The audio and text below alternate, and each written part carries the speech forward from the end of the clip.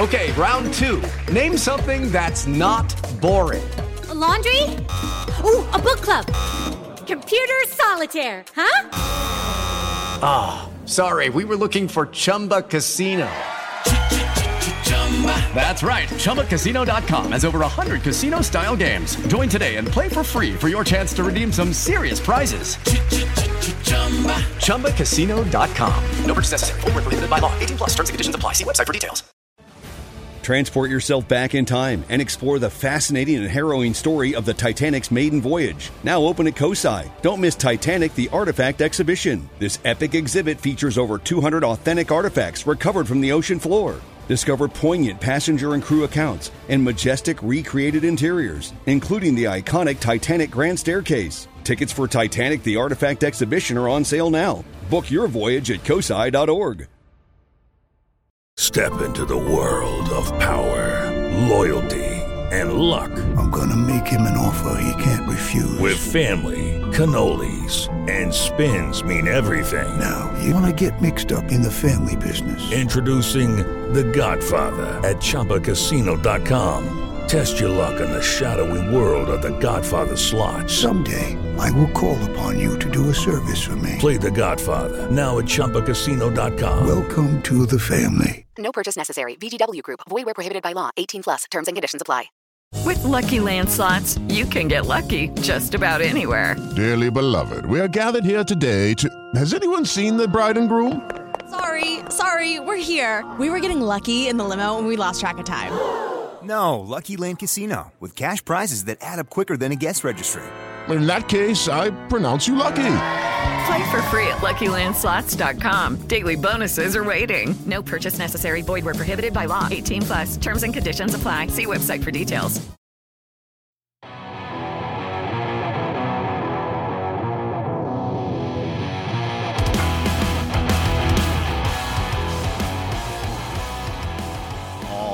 Right, welcome to Out of the Blue from Maize n Brew, part of the SB Nation Podcast Network. Podcast that knows no limits and no bounds other than those we put on ourselves and those imposed by the SEC. I am Jared Stormer of MaizenBrew.com. With me, as always, is Andy Bailey, my hetero life mate, also of MaizenBrew.com. Andy, you young Auburn Al Pacino. How you doing, brother? Jared, you covetous Jawa. It's good to see you, my friend. How dare you, sir? It is good to see you, my friend. This is a great episode, dare I say, this week. So I am super excited to be here and talking some Michigan football with you. And a little bit later, someone who, as much as I love you, I think I hold in higher esteem than even you.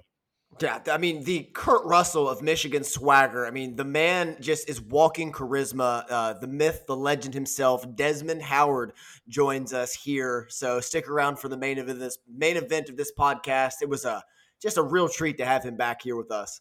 Absolutely. The Kurt Russell of swagger is absolutely well put. I mean, that dude's just exudes charisma, pure class. Had a great conversation with him. We will get to that in a minute. Got a couple quick hits before we get into that interview. Let's start here with some basketball, and then we'll focus primarily on football as we are nearing. I mean, we're in week 0 technically right now. We've got football on Thursday, so we're going to talk about some of those games. But first, let's talk about men's basketball. Currently globetrotting around. They are over in Greece as it stands right now. Lost to Province 86-68 the other day, then turned around and defeated Olympiacos, the Greek team, 95-62. This is an awesome experience for these guys. I didn't even really hear much about it until they were over there doing it, but getting to go see like the Pantheon and getting to travel around Greece and then to play against professional teams of 30-year-olds. Like, this is awesome experience for a team that is extremely unfamiliar with themselves, we'll say, outside of Dickinson and Terry Two Sticks. A lot of new faces here. So this is a great experience for those guys. Yeah, this is massive. This is like a nice preseason where you're playing against higher level of competition, teams with a higher level of chemistry. You're probably going to lose, but you're going to learn a lot more about yourself, your teammates, all this time to bond, isolated together in a foreign country. You know, I don't know how this slipped past our radar that this trip was happening in the spring, like when it was announced, but it did. And you know, this is just a master stroke by Juwan Howard and his staff to really expedite the process of these guys getting familiar with each other and learning more about each other on and off the court. Yeah, 100%. I mean, we were probably just focused on football coming off a Big Ten championship, True. which is understandable. I'm going to go ahead and give us a pass on this. But this is great. I mean, especially this year, like I mentioned, just a lot of new faces. Everyone is with the team. Yusuf Kayet and Joey Baker have yet to take the floor, but everybody else has. Dickinson getting like some limited minutes based on what I can see. But Jalen Lewin absolutely balling out. In game one in the loss to Province, Dickinson and Lewin each had 15 points. Dickinson with 10 rebounds, Lewin with 7 assists. And I would say that, I mean, it's obviously super early. That is pretty indicative of what I would expect as far as who's running the offense, who the offense is running through. Would you agree that it's going to be those two? Absolutely. And you can see the clips. Llewellyn is a playmaker and shot creator and one of size that Michigan has not had in several years. So the high pick and roll with those two is going to be just deadly, whether it's a roll or a pick and pop. I said this to you off air the other day, and I don't think it's even that bold of a claim. He's likely going to be, I mean, obviously we need health and some other factors to take into consideration there, but he's likely going to be the best point guard we've had since Trey Burke. I mean, he's really competing with Xavier Simpson, aka Jeff Jackson, for that second role, but I could easily see him being a more impactful and just like a better floor general. The size is clear, like the fact that he's going to be able to get to the rim, can see over some smaller defenders. Like, I'm really, really high on him leading the point of attack. Yeah, I feel very confident in his entire offensive skill set, but it remains to be seen what he's like on the defensive end. But I imagine a player of like his caliber, where he came from being a high 4-star recruit playing at Princeton, that he is more than apt on defense as well. Yeah. Also worth noting, Isaiah Barnes, 4 of 5 from 3 on the trip so far. Isaiah Barnes, a guy that we didn't talk about a ton, but if this dude at his size is hitting from the outside, like, hold on a second, like that might be a guy. Exactly. And like Kobe Buffkin's still getting used to like the extra weight he's carrying around as well. So, I mean, there's a lot to learn from this trip, but it's just great experience because instead of having the first month of the season like they did last year to go through this process, they're doing it all in July and August. So they're like really getting it out of the way. So by the time the season actually tips off, they're going to be well-rounded. Yeah, guys like Doug McDaniel really showing out, who's a guy that we did not speak on, like didn't think we were going to see a ton of him. I'm hearing some prognosticators thinking that he could actually share the floor and you could move Lewin over to the 2 guard. I don't know if I'm there on that yet.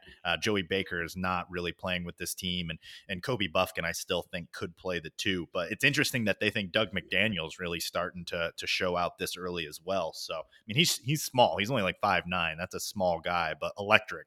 Yeah, very electric. I like Lewin running with the ball. Buffkin at 6'4", I like way better at the 2. Yeah, I think Llewellyn needs to have the ball. The first game, 15 points, shot over 42% from 3, and 7 assists to 2 turnovers. I mean, just first game like that, that's nuts.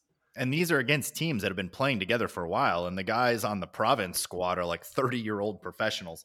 So that is not nothing. Also worth mentioning, Jet Howard really showing out. He shot 50% from 3. He was second leading scorer against the Olympicos with 16.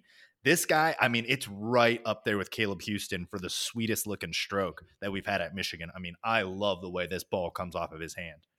Yes, and unlike Houston, he plays a lot more aggressive and intuitively, so it doesn't seem as mechanical out there. So really encouraging signs from Jet Howard, even as a freshman, which is just insane. Like, this team could have a freshman rotation of 2 or 3 or maybe even 4 guys at times.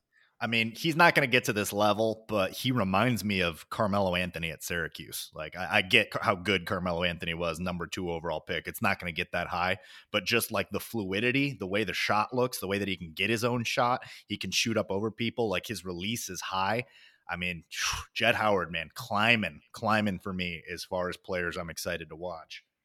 Yeah, he had a really good podcast with Brian Bush on the Michigan Sports Network, and really talked about how he almost went to Tennessee and what he had to learn about like with coming to Michigan, earning your keep and everything like that. So I know I'm very encouraged from everything I've heard about him, and the fact that he got the start in his first game out there as a freshman overseas is very encouraging.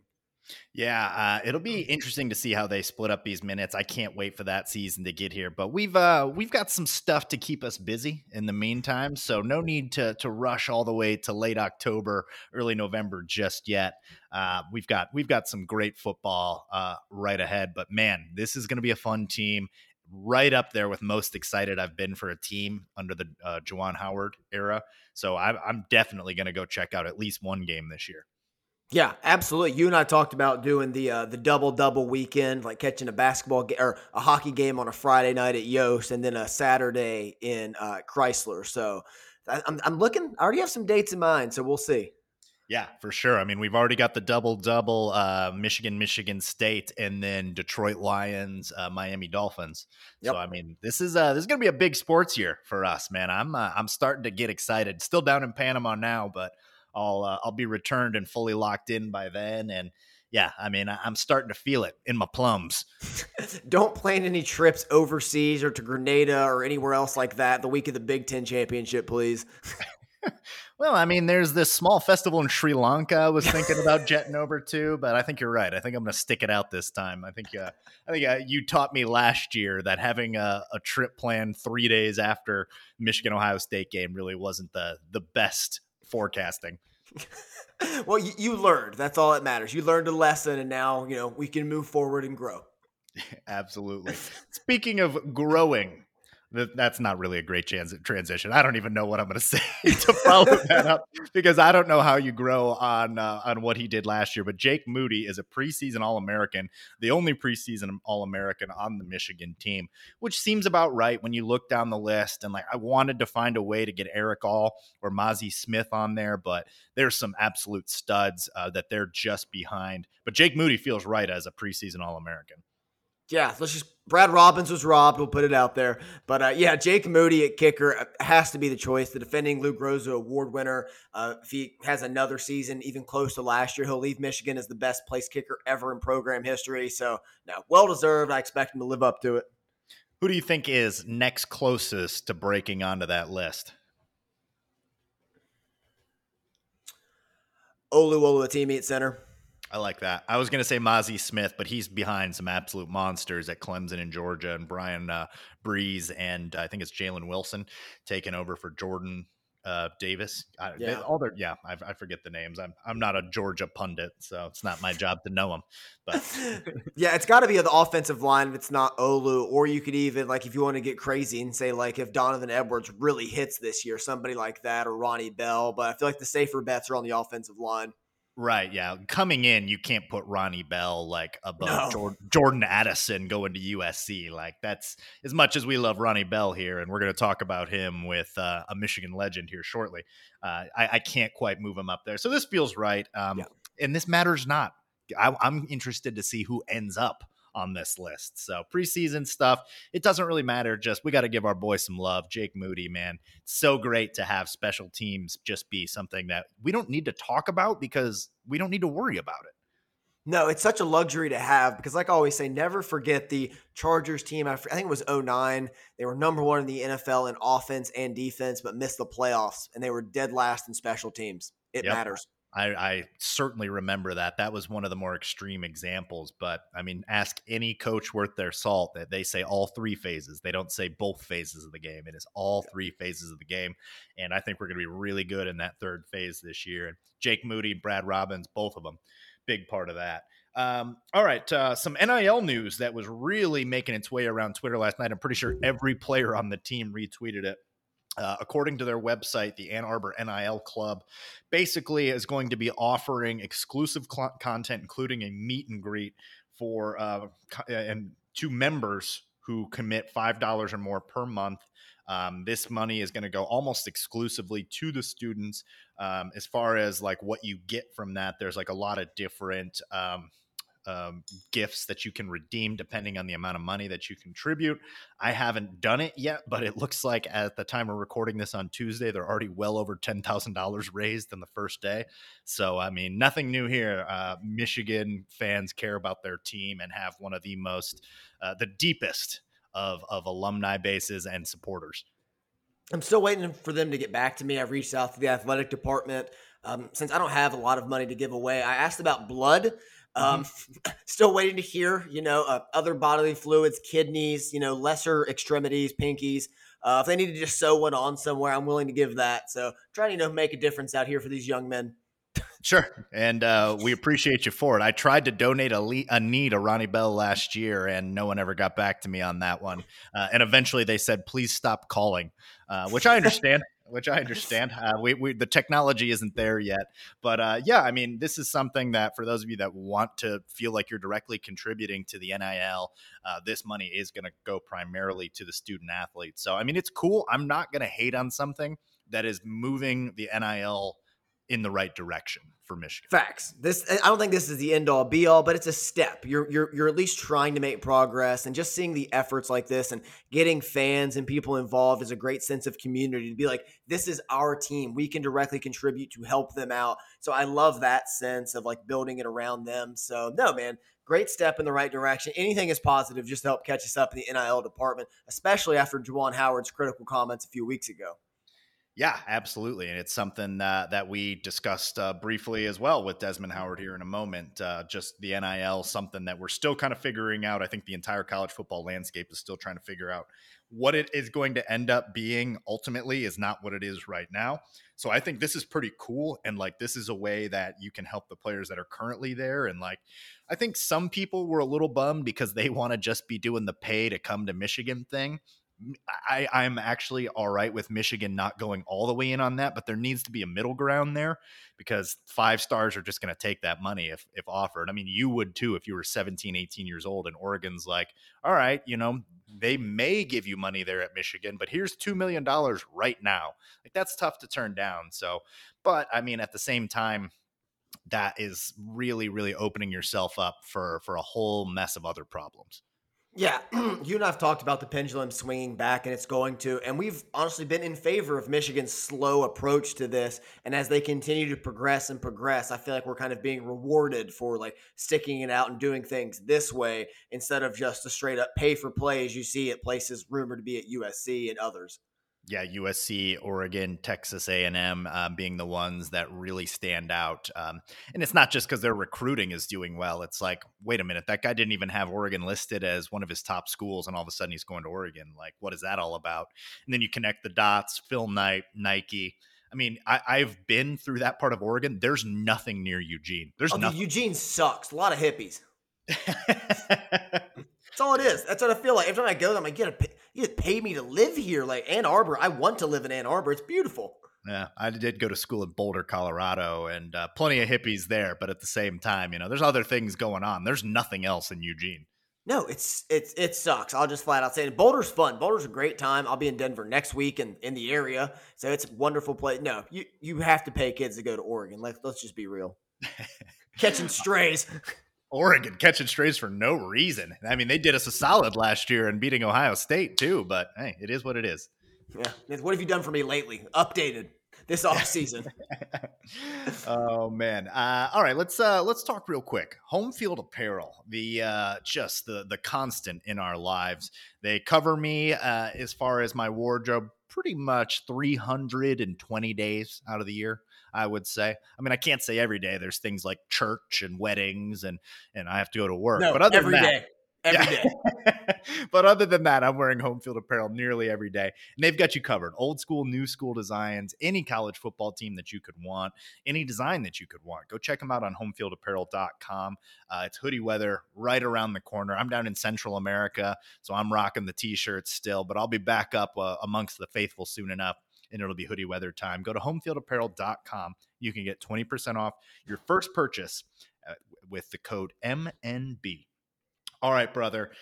This was the moment. This is the crux of the podcast. This is what we didn't even know when we started doing this 6 years ago that this would be the kind of thing that we were engaging in. But nonetheless, we were beyond fortunate to get Desmond Howard to come talk football with us again. Got 15 minutes with him, and 15 minutes with the legend is worthy of a lifetime for me. Exactly. If that feels short, we've only been talking for just over 15 minutes now. So we really got through 5 or 6 great questions. He's very loquacious, very giving, and it was an honor to have him. Absolutely. So here is that interview with Desmond Howard right now.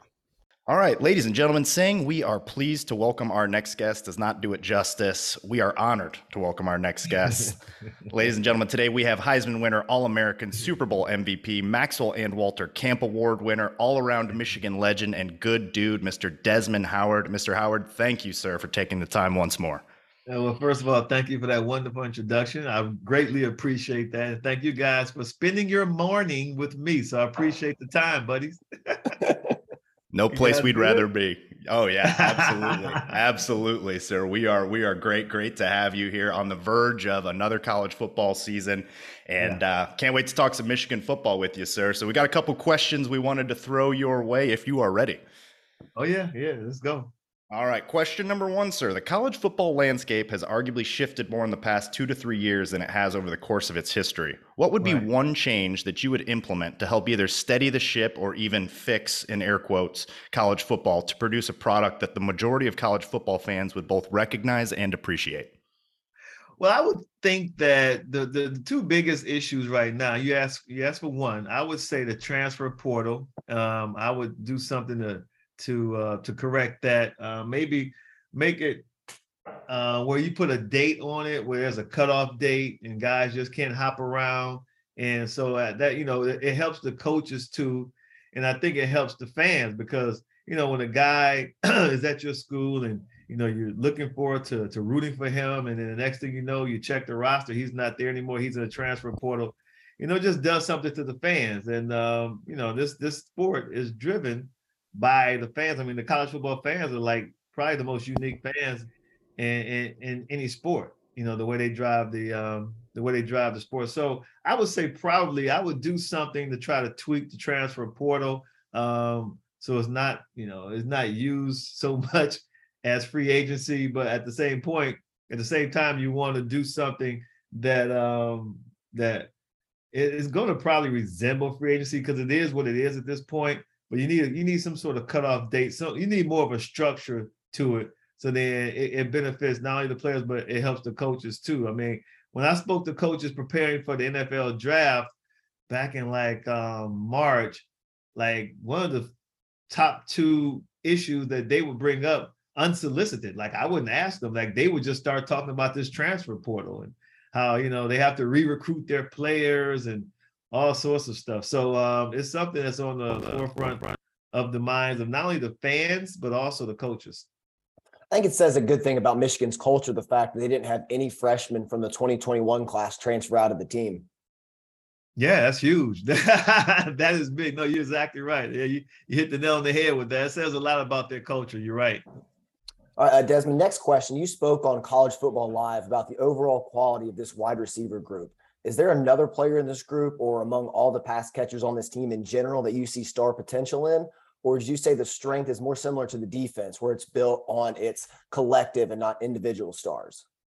Yeah, I like the latter of the 2 points. I think the collective, because it's like a wide range of different talents, but all of these guys to me can be contributors offensively. And they all bring, different skill sets, unique ways. So that's what I really like about them. That's why I made the comment that I did. I think, you may look at one team and you may like their top three better than you like Michigan's top three. But then if you go to the top five or the top six or the top seven, I don't think they have the type of depth at that position that Michigan has. So very, very excited about this season and watching these young guys or this group go out there and do what they could potentially do. They can be, I think, one of the best groups in all of college football when it's said and done, just because, they have so many different unique traits about them, and they're all, very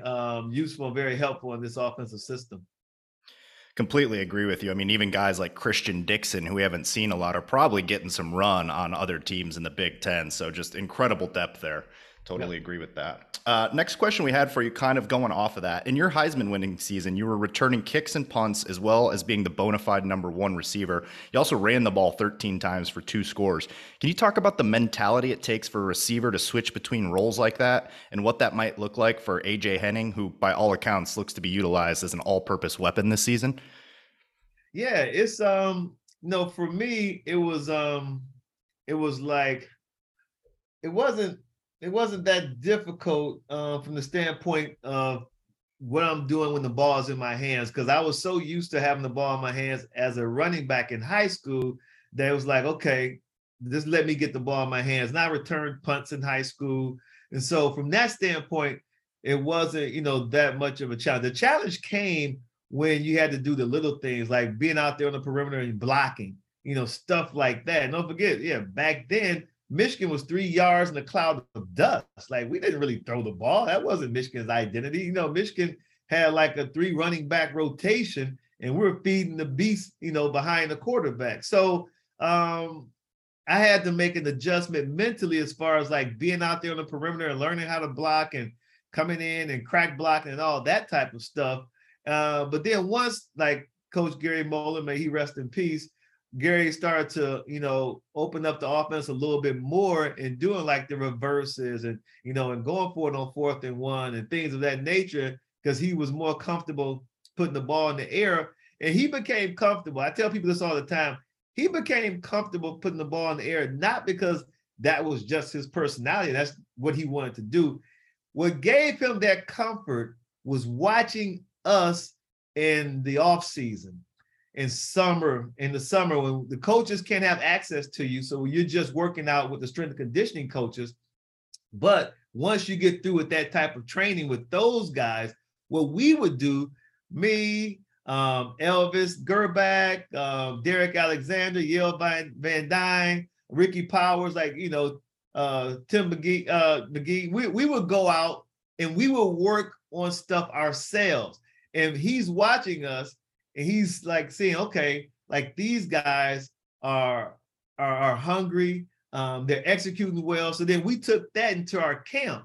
So once he saw how we were executing our passing game at camp because of how hard we worked during the summer, then that gave him the comfort level of saying 4th and 1, Notre Dame, national TV, we're going to throw the ball. You know what I mean? So that's what led into those decisions, because he saw how much work we put into it. And then when we came into camp, we weren't trying to get better. Like, we came into camp in mid-season form, so to speak. Well, it's all you allude to, like earning the trust of the coaching staff. And I think Absolutely. That is definitely seen this year with the quarterback battle. And there's been quarterback competitions at Michigan in the majority of the Harbaugh years, whether highly publicized or less publicized. And you've probably been privy to several during your playing years, even though you mentioned Gerback was pretty well entrenched while you were at Michigan. How, as a receiver, do you process the competition? And what would you be looking for during that process to determine who you think is the best man for the job?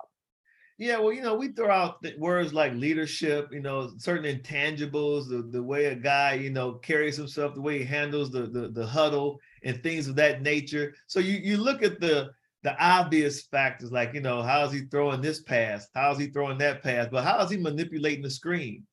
How is he manipulating the safety? Like, just the little intricacies that starts to separate either good from great players, or it starts to separate great from elite players.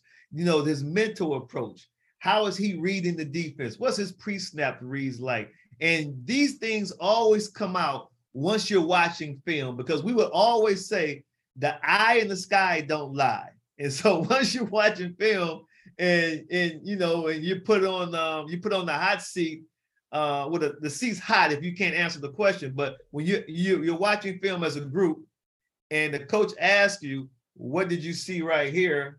And you have to answer. Well, if your answer is on point, then you're not on the hot seat. You're good. But if your answer is kind of convoluted and you're confused and you're not seeing it clear, then you're on the hot seat. And then that's when, the coaches and obviously your teammates too, they understand that maybe, you're just not ready just yet. Yeah, it seems like Michigan's in a good position there with two guys that they really trust as well. So I think no matter how it shakes out, I think we're all feeling pretty confident about it. You were a member of 3 Big Ten championship teams during a run of unprecedented success at Michigan. After winning a Big Ten championship, but falling short of the ultimate goal of a national championship, what was the mentality of the team going into that next season? Did you approach things any differently after any of the conference championships? And is there any insight you can provide to what the mentality of this team should be in order to reach the absolute peak of the mountaintop and win a national championship? Yeah, well, that's a really good question, and I guess my mind immediately goes to like just how different the game is now than it was then. So my mentality dealing with that type of situation, or maybe even adversity at that point, would probably be slightly different. But I would say, listen, the foundation would still be the same. It's like, listen, we have this bitter taste in our mouth by the way the season ended. You know, if our goal was to win a national championship game, to win a national championship, we didn't get there. So obviously we want to keep striving to be better, to do better, and use that as fuel. Use that as the fuel to drive you to work harder, because now you know you have an idea of what it takes to get there. You know, you can smell it. You didn't get there, but you smelled it. You know what the aroma is, and you could almost taste it. And so now use that as fuel to drive that hunger to take that next step. Now, in Michigan's case, don't forget, they lost a lot. They lost both coordinators. They lost, three.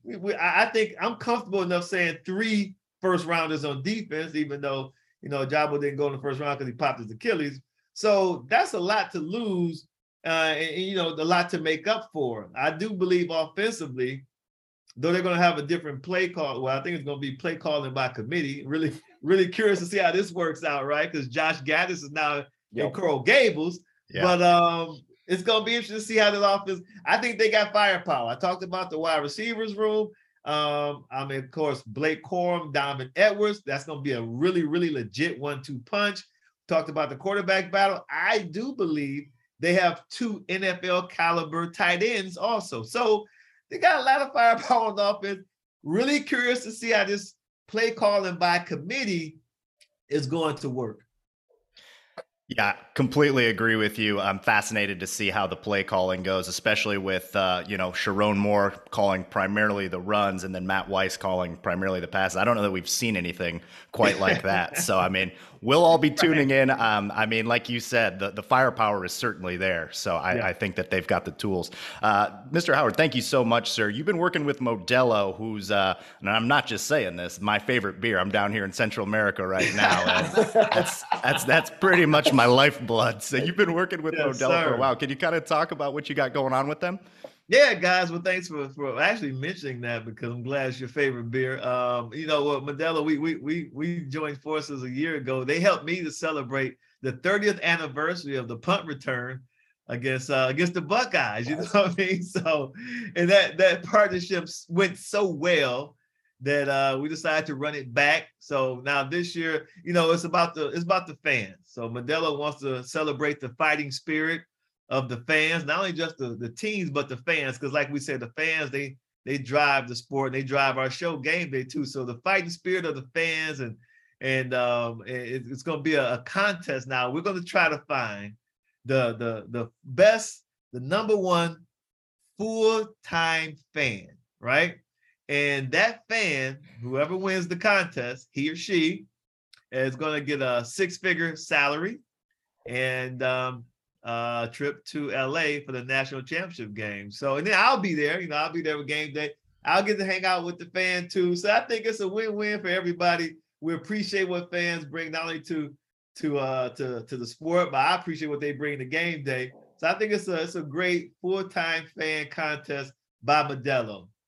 Desmond, you talk about hanging out in LA. I'm already on my way. I'll see you there when I win this thing. We'll get it wrapped up. Let's do it, man. Let's go.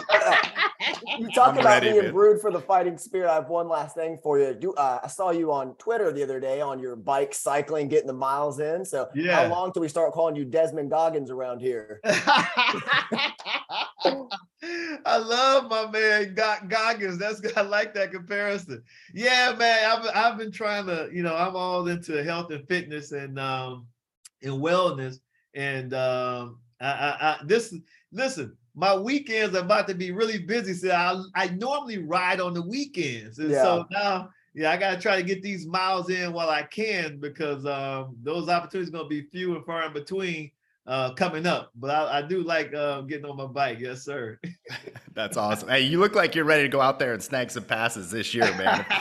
if we didn't have the depth we have, they might have to call you up. But good point. I like that. Good point. Yeah, that's awesome, man. Well, we really, really appreciate it, sir. This is an absolute honor and a pleasure for us. I'm totally quitting my job and getting in on this Modelo contest now that you told me about that. That's my new plan. So thank you so much, Desmond. Thank you, sir. No, my pleasure. My pleasure. You guys keep up the great work and go blue. Go blue.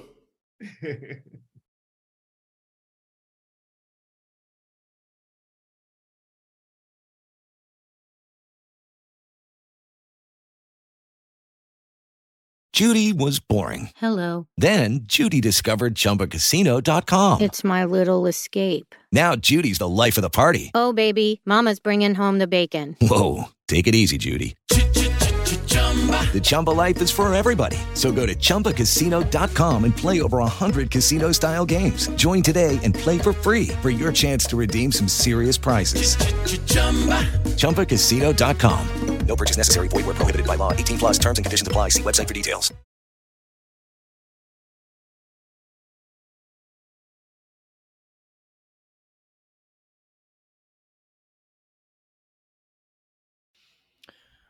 All right, coming back. Look, it's going to be a good second half of the pod, but nothing's going to top that.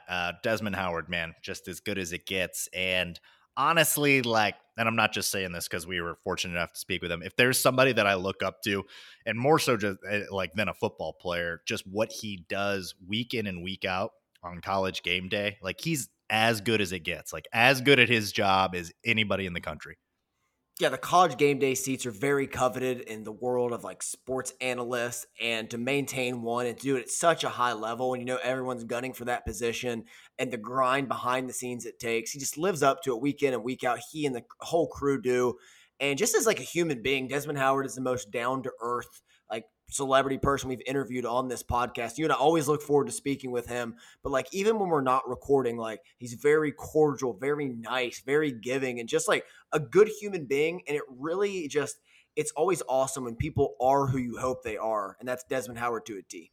Yeah, they say never meet your heroes, and I'm sure there are instances where that's very true. Probably a lot of them. I mean, there's a whole saying about don't meet your heroes. It has to come from somewhere.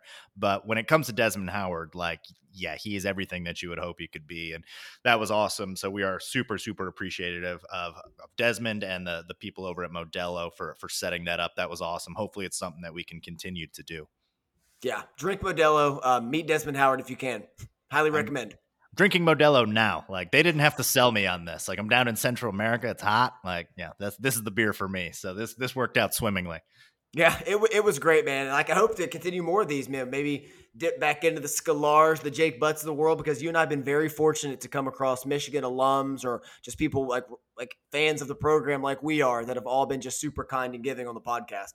Yeah, man. It's awesome, especially for two guys that were just randomly wanting to talk about Michigan football 6 years ago, and then now to be able to have conversations with people that we generally look up to, it's really awesome. So that was great. All right, let's move forward here. It is week 0, my friend, and I'm gonna try and gas it up. It's like that meme where the guy's trying to pour gasoline into the bicycle. I'm gonna try and gas it up about week 0, but the slate is uninspiring. The headliner, and this is how you know it's bad. This is the headliner, is Northwestern versus Nebraska in Ireland. Has there ever been a game that makes less sense than Northwestern versus Nebraska in Ireland? I got to say a few things here. One, I'm so excited for college football coming back. This feels like the Super Bowl. I am ecstatic about Northwestern and Nebraska. And also, just imagine how the loser feels in these games. Not only are you 0-1, you're 0-1 in week 0. It hasn't even started yet, and you're already behind the 8 ball. It just shows the year is just going to be raining shit on you if you're going to start the season off 0-1 in week 0. Yeah, that's a rough look.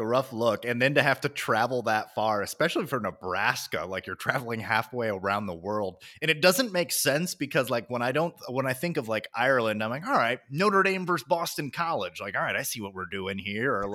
Or maybe you just do something to just get weird with it. All right, Georgia versus Tennessee in Myanmar this week. All right, that's certainly weird. Why are we in Myanmar? But I don't get why they're in Ireland. I don't get why Nebraska of all teams is there.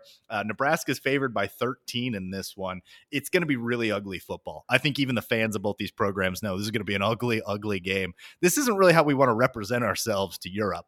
No, tune in next year. We're going to have Purdue, Oregon State from Jonestown. Hope you enjoy. What are we doing here? This is very outrageous. I guess it's great to grow the sport internationally, as we've seen Michigan has done in off seasons by traveling around the world, going to Italy, going to Germany, a lot of different places for the experience and the exposure. It is outrageous. It is very strange, very weird, but I can't wait, man. Football is back this weekend.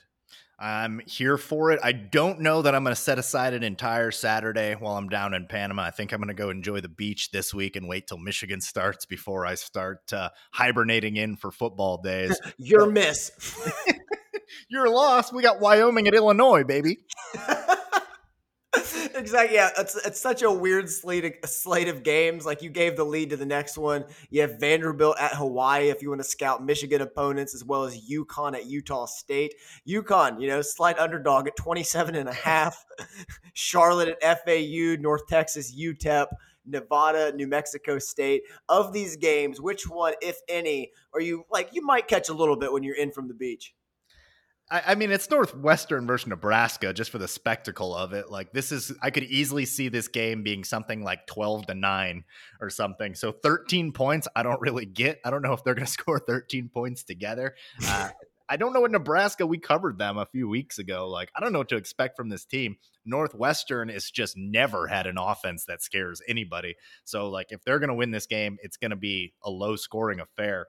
I don't know. I guess they watch a lot of European football over there, so they're used to like 1-0 games. So maybe this is going to seem exciting, but like, that's a pretty poor product. But we get to scout Nebraska, so yeah. Actually, I mean, there's 3 opponents playing in week 0, 3 Michigan opponents, but Hawaii and UConn. You're not going to learn that much. The fact that Vandy's only favored by a touchdown at Hawaii is interesting. Vanderbilt's that's a Power 5 team. But I think a lot lost their quarterback, though. Lost their quarterback and traveling to Hawaii. That is literally the hardest trip you can make, unless you're playing unless you're playing somewhere in the Philippine Islands or something like Nebraska and Northwestern. It is such a fun. I love that college football is just leaning into the wackiness of it all. Let's go here. Let's do this. This is fun. Let's go over here. It's like got a tune-up game of North Texas and UCLA in Azerbaijan. I hope you can make it. I hope they survive. Security's going to be tight around there because there's talk of an insurrection. It's so funny and hysterical. There's no better way to kick off the ridiculously, the lunacy of college football fans and having these games. I'm actually really excited for Northwestern Nebraska. Just it's Big Ten football. I'm weird though. I look forward to the slums of Iowa, Illinois at 3:30 on a beautiful Saturday. So I'm going to be just right in my bag down in Asheville watching this game this weekend. I mean, there's some week 1 games that like most traditional humans and college football fans would think are just unwatchable, but there's some week 1 games that you and I are like sneakily excited for. But the week 0 games, you've got to really talk yourself into them. Yeah, some of them are a hard sell. So I'm going to a bachelor party this weekend, so it's going to be fun talking to the guys about, hey, no, we can't go out yet. No, Nebraska, Northwestern, and Ireland. Are you kidding me? You see the forecast? That's what I'm screaming, bro. Like, come on now. Like, well, I mean, it is my wedding. Like, I'm sorry, Wyoming, Illinois, buddy. Yeah, congrats on the love. Do you see that Casey Thompson's at quarterback? I'm with you, man. All right, we've had enough fun at their expense, but some of the week 1 games, though, week 1 definitely does get interesting, and we can talk about it next week too, but we'll actually have one of our own games to cover. But in week 1, there's actually some exciting ones. Headlined by the Georgia at Oregon matchup. But then there's some ones that I think people like you and me will enjoy. Pittsburgh at West Virginia next Thursday. Like, that's kind of a cool one. Michigan State against Western Michigan. We've got to tune in there. It's on a Friday. It's going to be like one of the only games on Friday. So that'll be one that I'm sure we'll tune in for. So come week 1, things get a little more interesting. Florida, Utah is a fascinating game week 1. There's some really good ones. I love the Oregon-Georgia one because you have former Georgia defensive coordinators at Dan Manning. He's now the head coach at Oregon. So he knows the ins and outs of the Bulldogs. So that's a fun matchup. You got Billy Napier at Florida, what he's building there, going against Utah, who's become a kind of a popular sleeper team to make the playoff. And they're led by Kyle Whittingham, who you and I just respect for pretty much no other reason than I think he could kill me. I think he probably would, too. I think he'd probably kill you before he bought you a beer. And then, obviously, number 2 Ohio State versus number 5 Notre Dame is going to be the nightcap. And, I mean, that's a big one. I think Ohio State's going to run them out, though. I really do.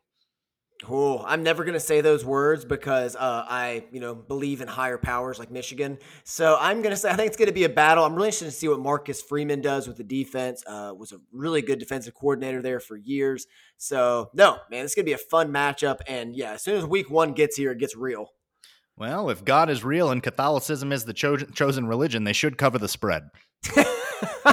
That's all we want here. It's all we're asking. Just please cover the spread, and it's going to be good to get a nice glimpse of the Buckeyes early on in the year because as Michigan fans, the team we probably watch second most are Michigan State and Ohio State. Yeah, which is unfortunate because they're the teams we hate the most, but know thy enemy, I think is the thought process there. Outside of those teams, who's a team that you kind of begrudgingly like and will watch? Outside of them. I always like the mystique of cool home teams in the SEC, like LSU, of course. When Death Valley's at its peak, it's always fun to tune in. Kyle Field of Texas A&M is one. Honestly, Wisconsin as well. I've always when I watch a Wisconsin game, even with conferences realigning, I know what I'm getting. I'm getting an old school Wisconsin game. It's going to be 3 yards in a cloud of dust. Paul Chryst is a creative play caller at times. So I would say those teams off the top of my head would be some of the ones I like to tune into. Yeah, those are good ones there. I'll always tune into the Red River rivalry. But as far as just a team, Oregon tends to have interesting things going on there. They recruit well. The Autzen Zoo is a fascinating place to play. As much as we just dumped on Eugene in the front half, it is it's the only thing there. So it's kind of like how Nebraska is this is the main event of the entire state when it's happening. So that's kind of cool. But yeah, I'm with you. I think it's the exact same way. And Big 12 football, as much as you're wow, it's exciting. I like defense. So I don't, other than Red River rivalry, just because it's obscene, I'll tune into that. But other than that, Big 12, I'm y'all don't play any defense. I can't do this. Yeah, I'm kind of the same way with the Big 12. Kind of checked out. I don't watch a ton of ACC football as well. So call us snobs because we watch a lot of Big 10 and we watch a lot of SEC. I mean, that's what it's going to boil down to. So, I mean, we're snobs, but we're also never far off. Very true. And plus the kickoff times normally work in our favor with Big 10 typically being at noon and then 3:30 games being the SEC games as it stands right now. Of course. All right, we're going to take a quick sponsor break. When we come back, we've got a little bit more superlatives. We're going to kind of call our shots here, right on the verge of the season. So let's take a quick sponsor break. Support for Out of the Blue is brought to you by Manscaped, who is best in men's below-the-waist grooming. Their products are precision-engineered tools for your family jewels. Their performance package, the Ultimate Men's Hygiene Bundle. Join over 5 million men worldwide who trust Manscaped with this exclusive offer for you. 20% off and free worldwide shipping with the code MNB20 at manscaped.com. If my math is correct, that's about 10 million balls. Look, as someone who himself is not dissimilar from a noble forest ape when it comes to the scraggly nature of their nether regions, I understand the importance of a good and a safe trim. And the Performance Package 4.0 has arrived, and it is a game changer. Inside this package, you'll find the Lawnmower 4.0 trimmer, the Weed Whacker ear and nose hair trimmer, Crop Preserver ball deodorant, Crop Reviver toner, Performance boxer briefs, and a travel bag. The Lawnmower 4.0, first off, the trimmer of the future and grooming. Dare I say the greatest ball trimmer ever. Their 4th generation trimmer features a cutting-edge ceramic blade to reduce grooming accidents thanks to the advanced skin-safe technology. The Lawnmower 4.0 is waterproof and also has a 400K LED spotlight should you need a more precise shave. Because this trimmer is waterproof, you can say goodbye to the mess on the bathroom floor. You thought that was good, but want to take your grooming game even further to the next level? The Performance Package 4.0 also includes the Weed Whacker nose, ear, and hair trimmer. Weed Whacker is also waterproof and provides proprietary skin-safe technology which helps reduce nicks, snags, and tugs in those delicate nose holes. Their Crop Preserver ball deodorant and Crop Reviver ball toner will change the way you approach your hygiene routine. Trust me when I say this, fellas, your balls will thank you. Manscaped even threw in a free gift to their Performance Package 4.0, the Manscaped Boxers and Shed Travel Bag. Bring your comfort and boxers to another level. Time to take care of yourself. Go to manscaped.com and get 20% off plus free shipping with the code MNB20. That's 20% off and free shipping with the code MNB20 at manscaped.com. 20% off shipping and at manscaped.com. Use the code MNB20. Unlock your confidence and always use the right tools for the job with Manscaped. All right, coming back. We're calling this segment Call Your Shot, sir. I mean, we've done some similar things that we always are asking for: hot takes, tepid takes, lukewarm takes. But we're gonna lock some of these in right here on the verge of the season. So I want to start it off here. Who on the Michigan offense is going to make an all Big Ten team? Do you want me to go like boring, or do you want me to get creative? No, let's workshop this together. So who do we think first and second? We're not doing third team. That doesn't count. I've got an article coming out, should be this week, about what matters as far as like credentials and these awards. Third team is just probably not going to cut it. So first and second team on offense. Who's your locks? And then we'll do people that are really on the fringe. So give me your first lock. First lock is Olu Oluwatimi. Yep. Center. I mean, I feel like I'm cheating. No, that is a complete lock. I mean, injuries. Obviously, let's just even remove injuries from the discussion. Yeah, let's not, because injuries can obviously throw a wrench in anything. I think you're absolutely right. I will follow that one up with Ronnie Bell. I like it. I think that's a lock. Now, the only thing that might hurt Ronnie Bell is there's some depth at wide receiver in the conference, but a lot of it's at Ohio State. I don't see two of them making first team. So I think Ronnie Bell probably gets the other first team next to Smith and Jigba. Yep, I like that as well. And I'm going to go with another one. My favorite player on the offense, Eric All. Lock him in. That was my next one as well, if you did not go there. Okay, really good one there. I'm going to go Zach Zinter. Might not be first team. There's some really good guards, really good offensive lineman play, but I feel pretty confident like a second team. Maybe you could argue he's a fringe guy, but I feel pretty good about Zach Zinter. I like that one as well. That was where I was going next. And you're going to have the fun positional choice here in a second. So I'm going to go left tackle Ryan Hayes. I don't know if it'll be first team, but it's not going to be lower than second team. I think so as well, especially since for tackle, it doesn't matter if you're left or right. They just give it to tackles in general. Yep. So that means there's 4 spots here. I think he's one of the 4 best. I agree with that. Can't really pick anyone else that's a surefire guy here. Blake Corum would be my next one, but he's fringe because there's another guy that I also think on our own team that's going to be competing, but I'll go Blake Corum. Yeah, it's the Edwards-Corum conundrum here where it's like, which one are you going? It's like you just can put like a slash because it's going to be one of them. I feel that confident. I'm with you. I think we have to probably move away from surefire picks into guys that are fringe now, right? That's probably Yes. All right. Who you got that might be on the fringe? AJ Henning, because of the buzz surrounding him, with him being the wide back position, like positionless offensive weapon. I think he has to be a fringe candidate here. I think so as well. We spoke with Desmond about him in the front half there. He's pretty high on him, as are we. And I think watching him in the spring game, you and I were both just like, man, they are really focusing on getting him the ball.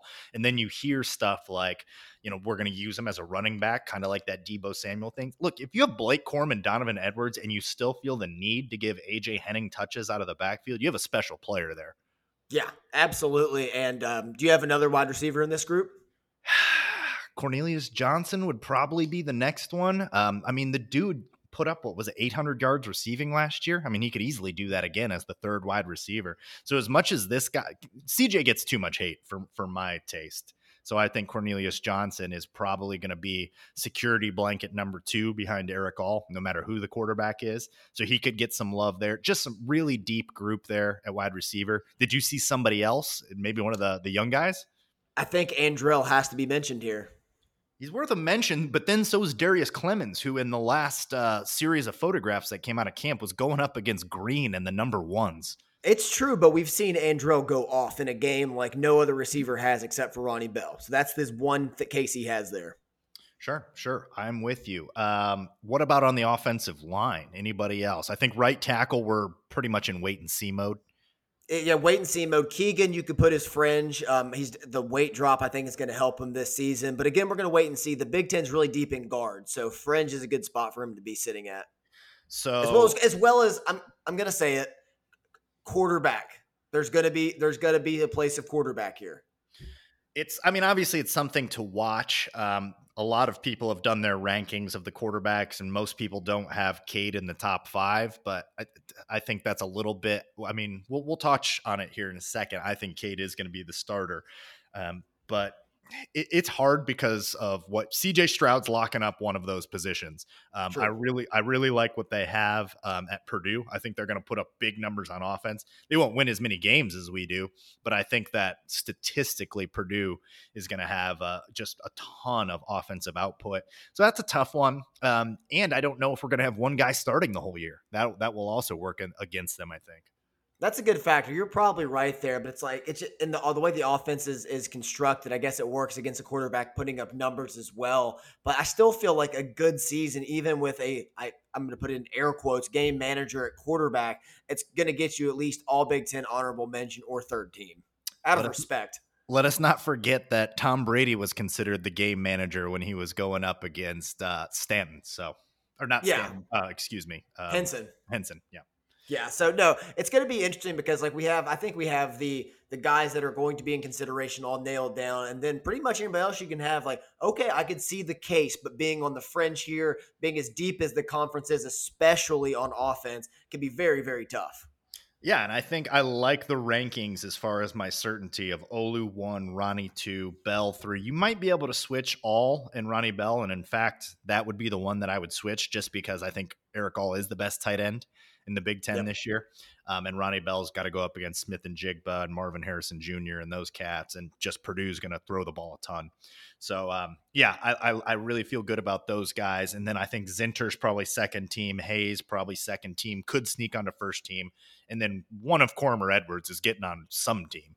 Correct. Yeah, I think that's the right order, the way we orchestrated as well. But I think, all up to 2 is the one change we'd make. All right, let's move over to the defensive side of the ball. I will go first. I think the lock is Mazi Smith. Probably a first-teamer. Yeah, probably a first-teamer. I'm going to go another lock. I'm going DJ Turner at corner. Probably a first-teamer. I like it as well. Linebackers, there's some strong linebacker play in the Big Ten this year, but I still think Junior Colson is so important to what we got going on. And this could be a guy that is maybe one of our better pass rushers. We still don't know who our number one pass rusher could be. Is it maybe that they're rushing Junior Colson more? We've seen that in years past, when Devin Bush was there and Cam McGrone's first year, where that's our primary pass rusher. I don't think he'll be our primary, but 4.5, 5.5, 6 sacks from Colson, he could easily get to first team. Yeah, I could see him a little lower there, maybe around 3. The defense doesn't blitz nearly as much as it used to, and especially with how he's gotten better. I think he's going to be utilized differently, but he has improved as a pass rusher. I think it was the Penn State game. He had a big sack. He had a big play, so he's shown the explosion, know how to do that. Defensively, as far as other locks go, I'm going to just put out one of our safeties, and I'm going to go with our boy Rod Moore. I think for first or second team, but that's maybe the last player I feel comfortable saying that with. I think so too. He's going to be a fringe guy, and that would be awesome in your true sophomore year to be even first or second team. And I think that it probably takes a true football watcher, somebody that actually knows a little bit about the game. You don't have to be a savant, but to see what Rod Moore does, I think you actually have to know a little bit about the game because he's out there calling plays. He's getting everyone into position. He's never out of position himself. So, it's little things. I don't think he's going to have 4 interceptions or anything. I don't think he's going to have a ton of pass breakups or forced fumbles or anything, but I just think he's going to be awesome, solid. Yeah, I do as well. And the defense in the Big Ten has taken a step back. There's a lot of unknown variables, and having a known commodity like Rod Moore makes me feel a little bit more comfortable placing him here.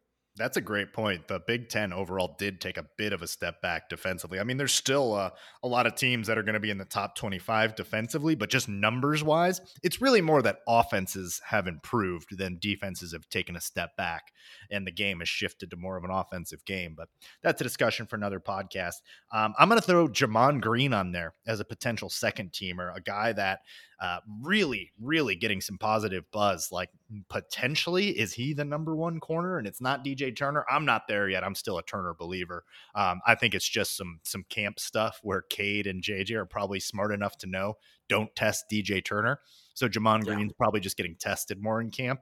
But like, that's awesome. This could be a Jordan Lewis Stribling type of situation where Jamon Green's getting tested a lot and his ball skills are really going to shine. So you picked Mike Sainristil to break the interception record. I think it would be Green if it's anybody. And if he does, then there you go. That he's on an all Big Ten team for sure.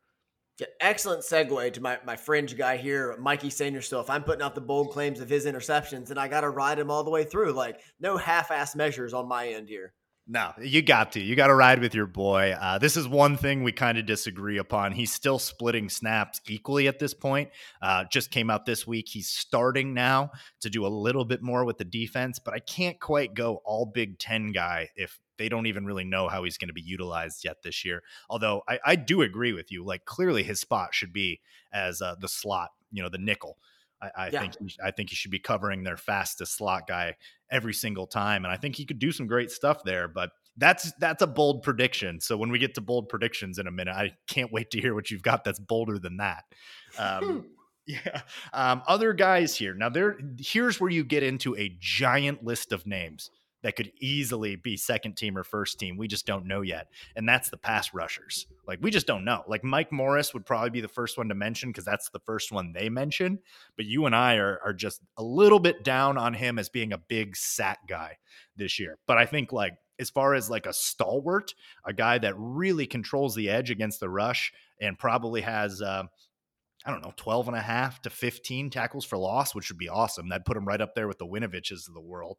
I could see something like that. I just don't see 10.5 sacks from Mike Morris.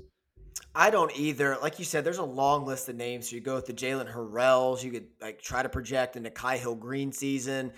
RJ Moten feels like one of the safer ones here, but there's just a lot of names to be tossed out. Chris Jenkins as well. So I think it's a big fringe category, but definitely not as much like potential, at least defensively, that I see as compared to offensively for guys that could make the all-conference team. I'm with you. I'll throw RJ Moten on there. I think that's actually probably a little bit better of a pick just because of the amount of names there. Like, for all we know, Welshoff ends up being the guy. We just don't know. Like, we have absolutely no idea. Like, you're high on Hurrell to be the sack leader. If he does get the 10 sacks, put him on there for sure.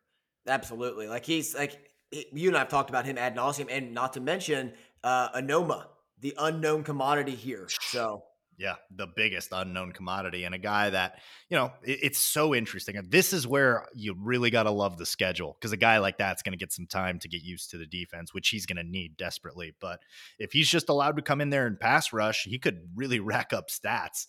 I mean, there's not many people that one-on-one, there's not many tackles. There's certainly not many running backs that are going to be able to stop this guy just in a one-on-one pass rush.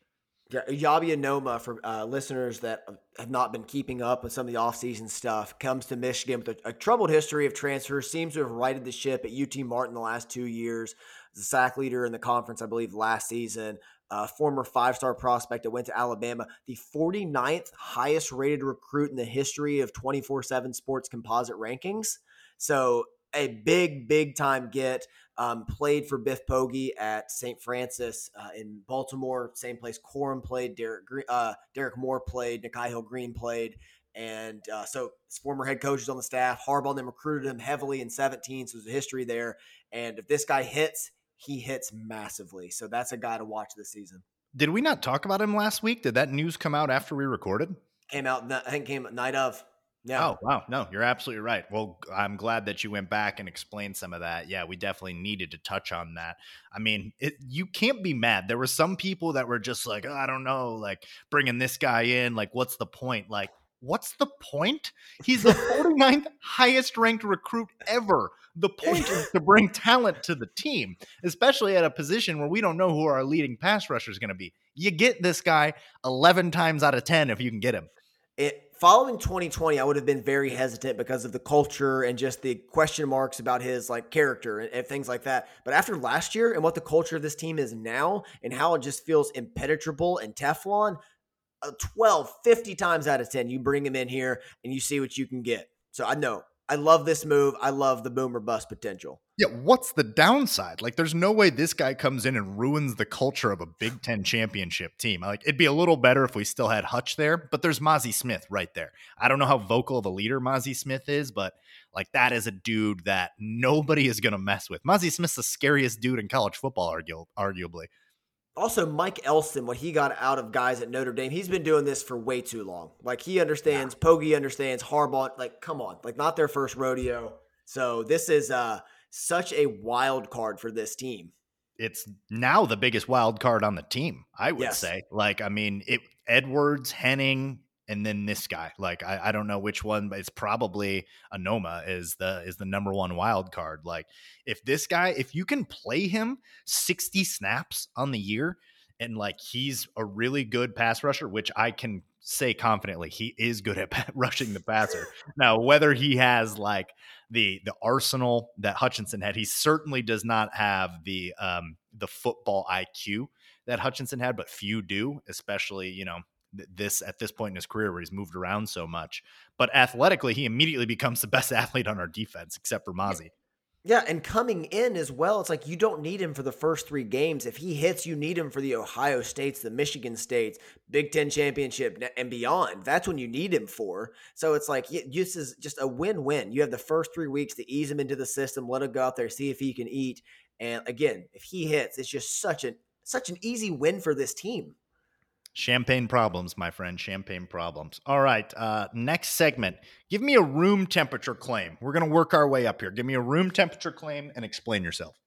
Room temperature claim. I wrote an article a few weeks ago about a bold take. It's really not that bold. I feel very confident that Donovan Edwards is going to be I believe it's the 10th Wolverine of all time to have 1,500 combined receiving and rushing yards in a single Michigan season.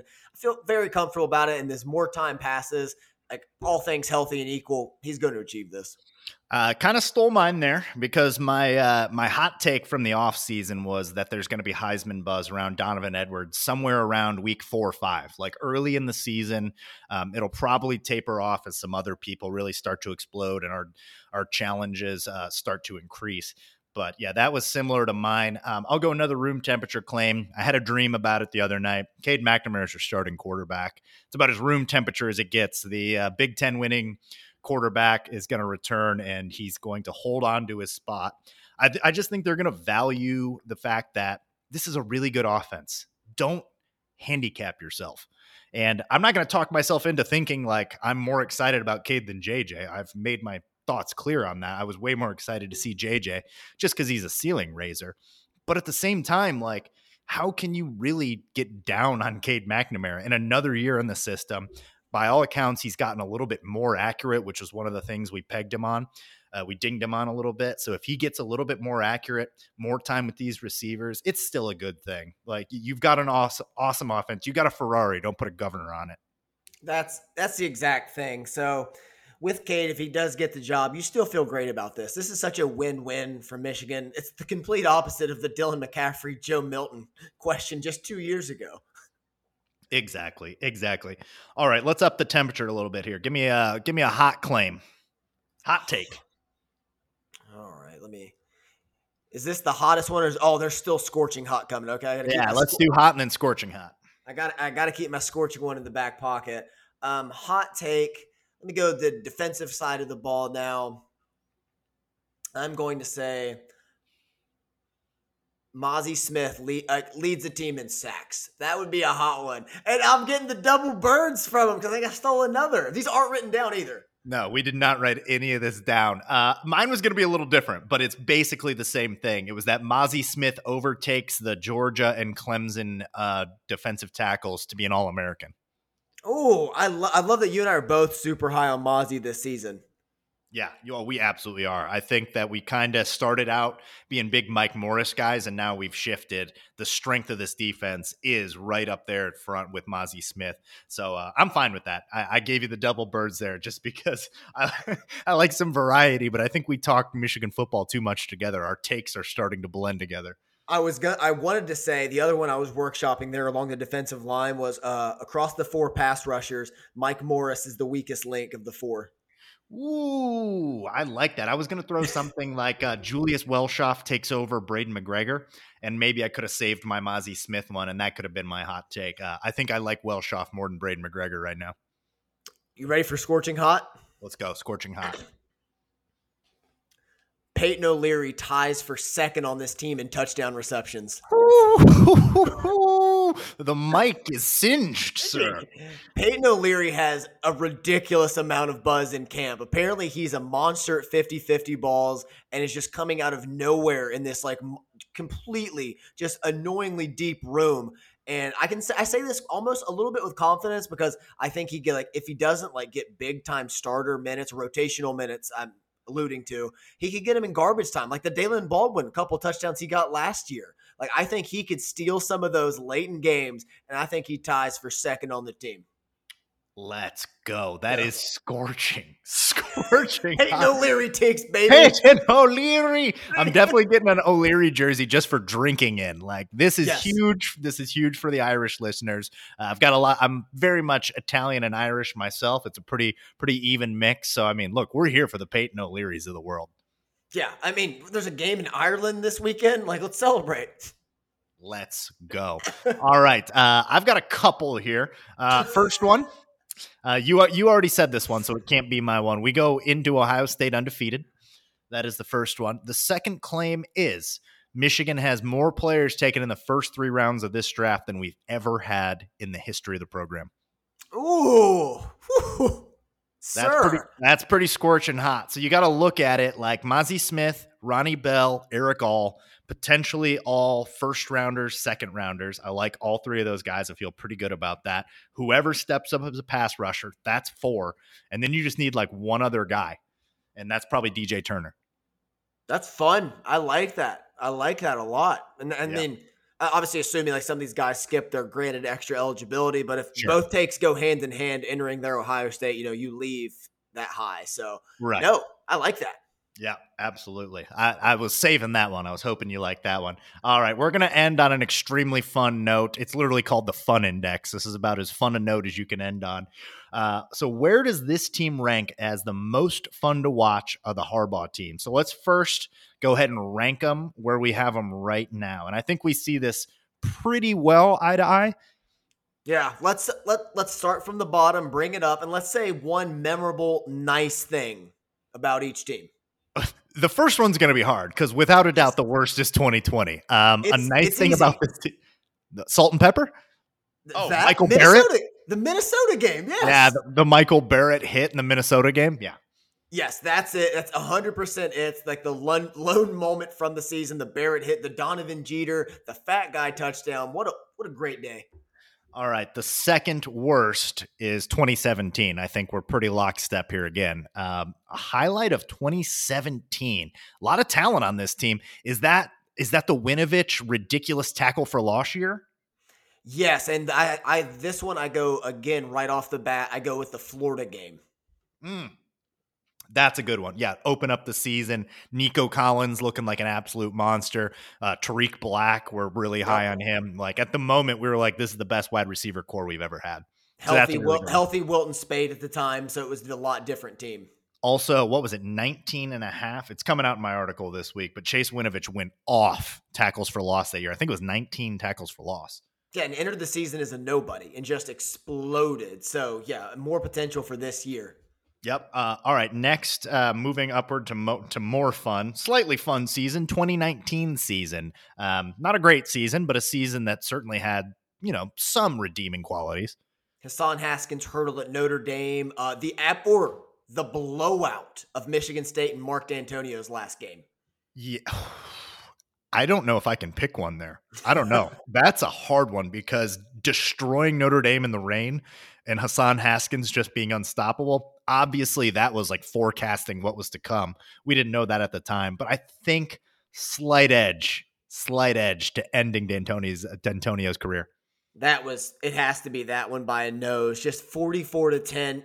Shea Patterson was dominant in this game. There's no way around it. He was excellent in this one, just slinging the pill all over the field, doing what he wanted with it. But, those are the moments that I remember from that season. I'm with you. All right, 2019 season I've got next. Memorable. That was 2019. or excuse me. Oh, yeah, 2019. So we did 2017, 2019, 2015 we got next. First Harbaugh year. A lot of good to take out of this year. There was a lot of good. But as far as a fun team to watch, it was kind of just built around strong defense and a lot of seniors being in the right place at the right time. It was a season of hope. Dad Rudock was taking over. You had the goal line stand against Minnesota. You had the triple overtime heart attack game where he threw 6 tutties against Indiana in the win. Just you had the game they should have won against Michigan State with the trouble with the snap memory, which we don't need to go into, but the team played so well that game. It just felt like the tide was turning and Michigan became Michigan again. You go give it the bowl win game here against Florida that year? What do you think for best moment? I think so, because that put Dad Rudock over 3,000 passing yards in the season. And just like, this is a good case when a bowl win matters, when a program is coming back from dormancy. Yeah, that 100% was a big one. You had to have that one or else 2016 doesn't play out like it does. Next up, this is where things get tough, and you could argue the next 3. And I think that probably both agree that 2022 is going to fall somewhere in this range. But I've got 2018 next. Just because it didn't end like it should have. But this is the most talented team that Michigan's had on the field. You wrote an article not too long ago with like the talent index and what we had on the field in 2018. We've obviously had better teams that were more cohesive, but my goodness, was there a lot of talent in 2018. I hate to say this. I didn't even write that article. I just compiled all the information just in my spare time because that's what I do. But yeah, the 2018 team was the most talented team at Michigan per like star ratings and everything balanced out. I would argue this team had the second highest peak of any Michigan team besides beating Ohio State last year with the revenge tour, when it was at its absolute peak of Wisconsin, Penn State, Michigan State, all back to back to back. And that time, that run was just absolutely nuts. Yeah, really Don Brown's what takes us down a peg here. If we had anyone else on defense that knew something about shifting coverages, I think that this ends way differently because the talent was absolutely insane. We put a ton of guys in the NFL. The offensive line was loaded. I mean, Karan Higdon back there going over $1,000. Like, there was a lot. Devin Bush tearing up the field. Oh, Devin Bush. That's probably my moment. That was such a fun year, man. And these two here were so hard to rank because we go into our next one, and that's 2016. What's the first thing you think about from 16? Well, obviously the spot, but I mean, if we're trying to think about something positive about 2016, I mean, we were 11-0, or excuse me, 10-0 going into Iowa. Yeah, no, we were number 2 in the country. Yeah. Yeah, whatever it was. We had Maryland in between them somewhere. But that season, I think about blowing out Penn State, who ended up going on to win the Big Ten, go to the Rose Bowl, 49-10. I think about this, the ridiculous Jabril Peppers plays. Every time he touched the ball, he was a threat to score. I think about 77-0 against Rutgers. I think about the comeback against your alma mater, Colorado. And I think about the 14-7 game against Wisconsin that I was at. That was just a bloodbath back and forth that ended with the Amara Darboh touchdown. Well, that touchdown, then the interception. So I'll give a slight nod to the interception because I'm such a fan of Jordan Lewis. I'm such a fan of the secondary. So yeah, I mean, that's why 2016, there was just some moments where it was like, that was clearly a monkey we had to get off our back, was beating Wisconsin, and beating Michigan State. And like, we had to have these things happen. Got them done that year. Awesome year. Yeah, that team was so good, really overachieved too. So much fun. And then obviously, we know what happened in Columbus, and the number 1 team here is just pretty much unassailable. It's last year's team. Yeah, I mean, I don't need to describe it to you. You just watched it a couple months ago.